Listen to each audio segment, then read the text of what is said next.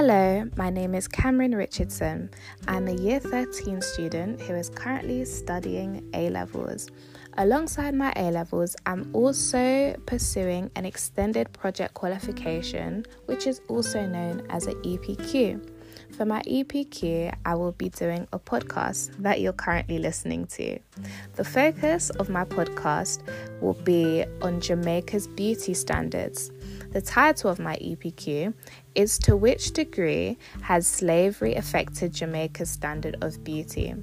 In this podcast, we're going to touch on a multitude of topics, from bleaching to colorism to, of course, slavery and our views on beauty.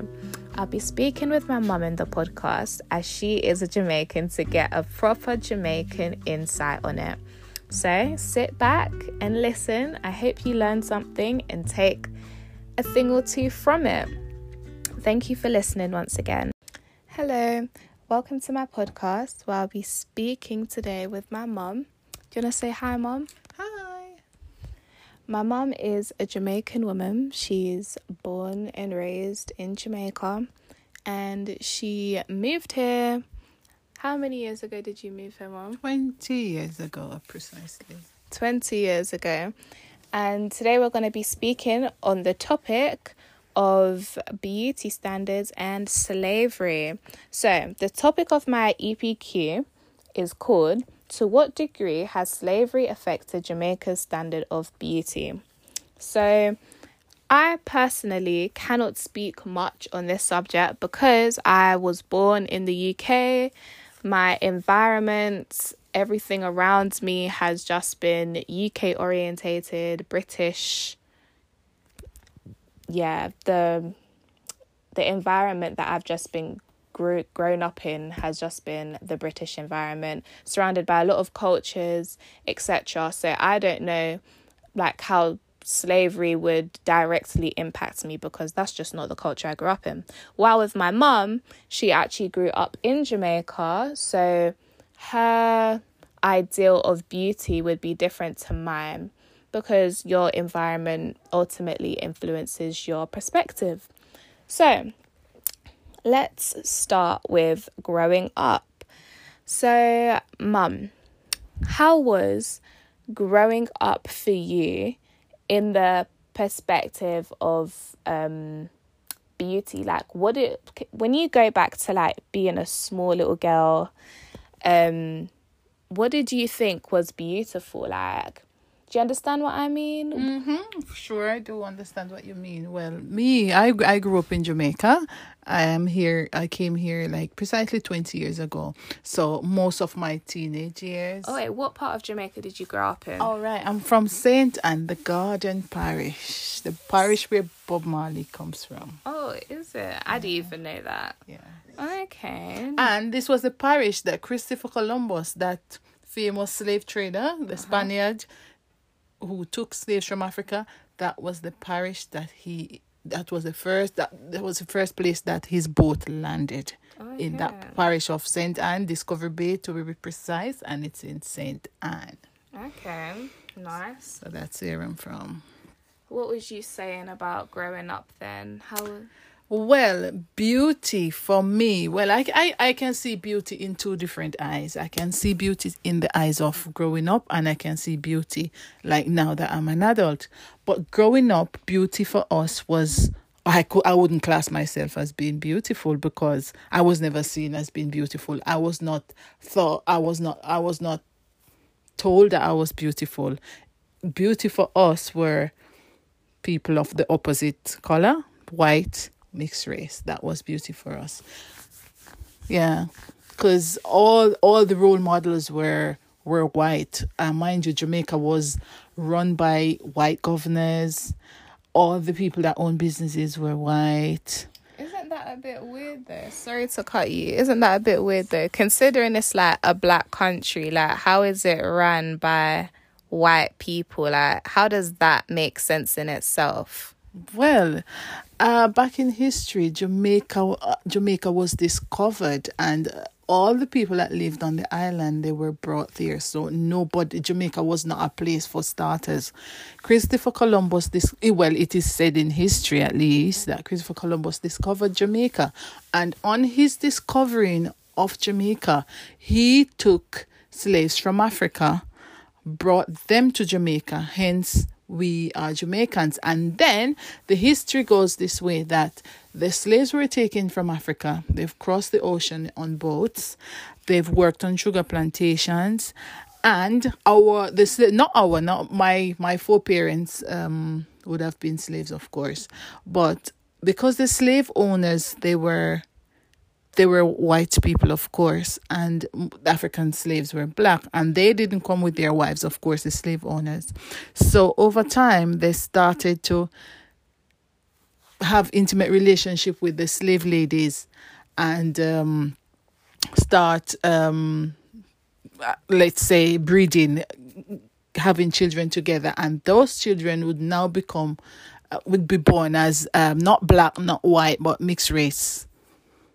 And then that's this. I'm coming to where this whole being white is beautiful, being mixed is more beautiful, because those children that those slaves and the slave owners produce, those had a caramel complexion. They were mixed race, and they were treated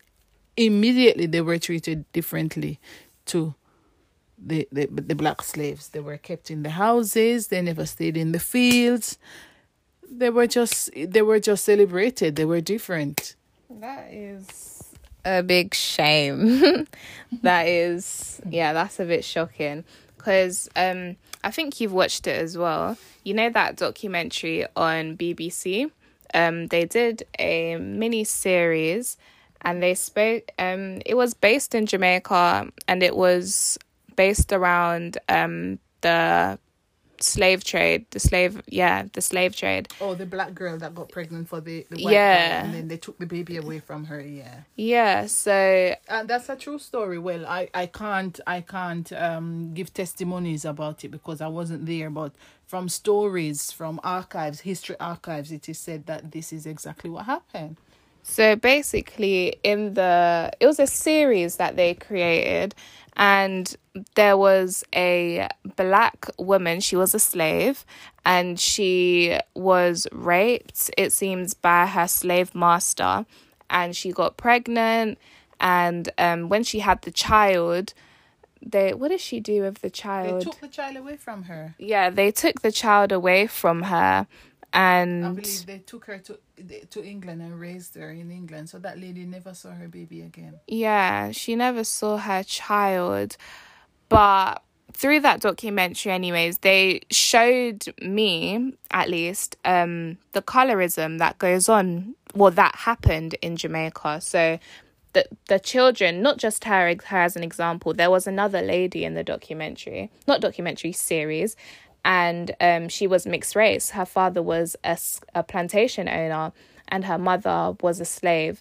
But her being mixed race, she stayed inside, and she would be to the other slaves, "Oh, are you jealous because I'm prettier than you? My skin is fairer than yours." And I was so confused, because I was thinking, how can you think someone is prettier than another person just because of your skin complexion? But the girl that she was saying it to, apparently, I can't say apparently, she was mixed race. She stated that she was mixed race, but she was very, very dark. Like, you wouldn't think that she is mixed race because the melanin was just too strong. Like, she just turned to be a darker complexion.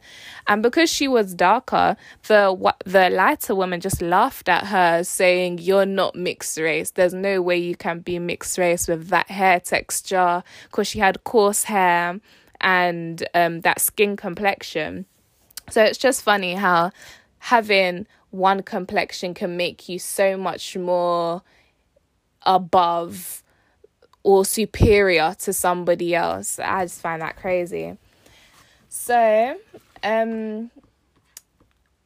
say like when you was a teenager then, because when you're a child, do you think you noticed when you was a child colorism, or do you think it more so started to happen when you was a teenager? Looking back, it's been happening from when I was a child, but when you're brought up in Jamaica, your perception of things is quite different because you only see things through the eyes of you being in Jamaica. You've not traveled, you've not seen the world in another eye.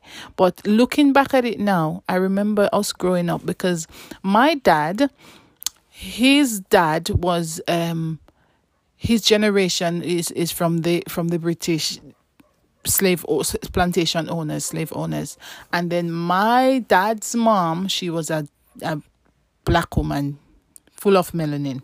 So by them getting together and having children, they had two sets of children. Some were light, like mixed race, and some were dark, like myself. And my dad being one of the dark ones, so he produced darker children. Now my uncles had caramel colors children. Wait, sorry to cut you. So just so it's clear, your dad was, what was he? Was he mixed? Was he? He was not mixed, but his dad was mixed. Oh, okay.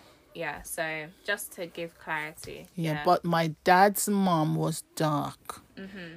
So those two coming together, they did not produce. Well, of course, they're black children, but complexion wise, they weren't dark chocolate. They were like toffee. Toffee, and then let's compare it to being toffee and then his brother's children were like caramel. So back to where we started now. So when I was a child, I remember, because I lost my dad at a very early age and my mom had to do it all on her own. But I remember my uncle and his children, they were the lighter ones and they were seen as the gods of the community. And like when they would combine and they would never even look at us, we just felt like we were not a part of the family because we were darker, of course, and they never paid us much mind. And I could see them, like my uncle's children, being friendly with the caramel and color cousins or family members, but us, the toffee color toffee, I'm comparing our complexion to toffee now, they were just never nice to us. They never played with us. They never shared anything with us. That is crazy. And I remember as well, they had this thing when we were growing up that if you're black, you stay at the back, meaning that if your complexion is very dark, then you stay at the back. I can remember, like, my mom had visitors, and especially if my cousins, some of my other cousins would like, probably they stop by, they could sit on the verandas. We couldn't sit on the veranda. A veranda is somewhere where you sit in tropical countries because it's very hot and the climate is good. You have somewhere where in the evenings you take your shower, you just sit out and watch the rest of the day go by. And we call that thing a veranda. It's more like a gazebo or something like that, but it's just a little chill spot. We weren't allowed to sit there. We would have to go to the backyard and look through holes. That is madness. I find it so weird that, like, these ideas were planted into your cousins' minds from such a small, tender age, from being so young. And it's probably still, unless they've been educated now, it's probably still prevalent in their minds now. So the whole idea of colorism, it's still, they perhaps may be colorist now, the fact that they were practicing it from so young, which shows that it's a generational thing. Like, it just gets passed down to like the lighter people, aspire to be a lighter person. Also, let me not forget to tell you that back in Jamaica, all the people who were store owners, they were white people. All the people that worked in the banks were light people. Your teachers were light people. So you never saw anyone with like that toffee complexion as somebody in society. The only time I've seen somebody of toffee complexion is being a pastor, and that was it. Yeah, nobody aspired to be a pastor because pastors are poor people. They rely on the church to feed. So, but the bank owners, the postmistresses, the people that read the news on television, at that point, our prime ministers were also white people. So all our leaders were white. So who did we have to look up to? Who were our role models? It was white people, hence. Yeah, just to give some clarity about you, because my mum isn't, she's not dark skinned, but at the same time, she's not light skinned, so she falls quite in the middle. My mum has that toffee complexion that she's referring to. Like, you guys know chocolate, I assume. So not caramel, slightly under it. But I think she's got quite a good perspective to look through though, because she's not receiving all of the praise and the love and the praise of being a light-skinned person.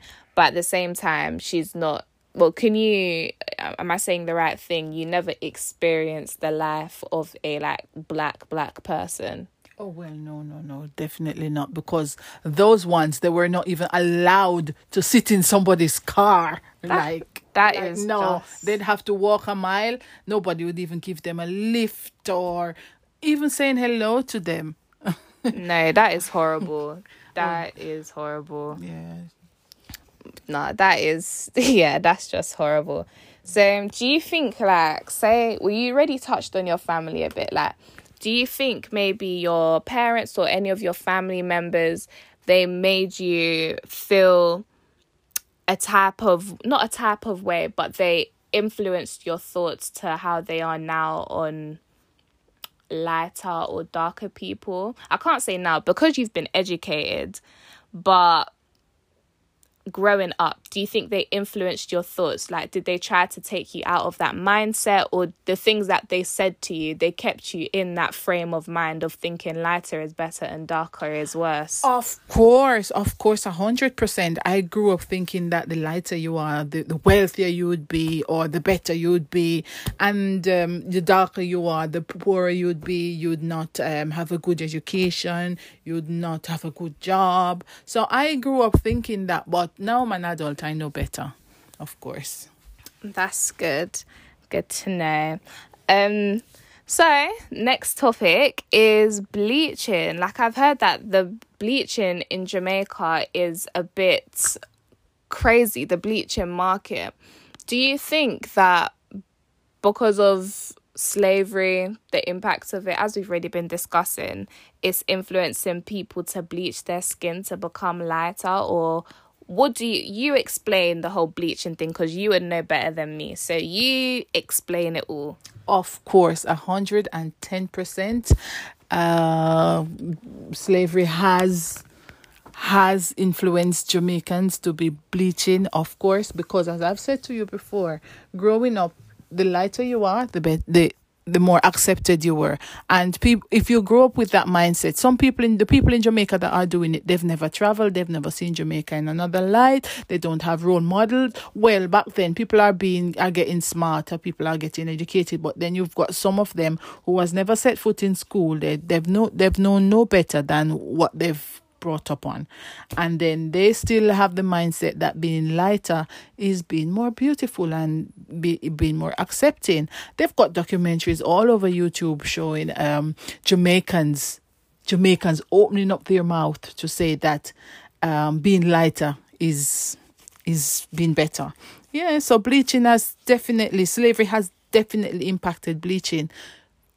It has. Do you think they feel like they're less beautiful than being darker, like the fact that they have to bleach? Yes, that is the problem. That is the case. They do feel like being lighter is being more. You're more acceptable. People will accept you. You can get a job, or you can go to places. For those that don't understand, what is bleaching? I should have started with that. What is bleaching? Bleaching is you're messing with your complexion. You're tampering with your complexion, changing it from its natural form and changing it to something that is not original. Of course, you're making your complexion lighter. How do they do that then? By using chemicals. Like, is it a soap? Is it a cream? I believe it's a mixture of soap and creams and oils. Oh, there's oils as Yes, well. there are oils. And at one point I heard that there were tablets that people take inside their mouths. That's crazy. Very crazy. Oh my.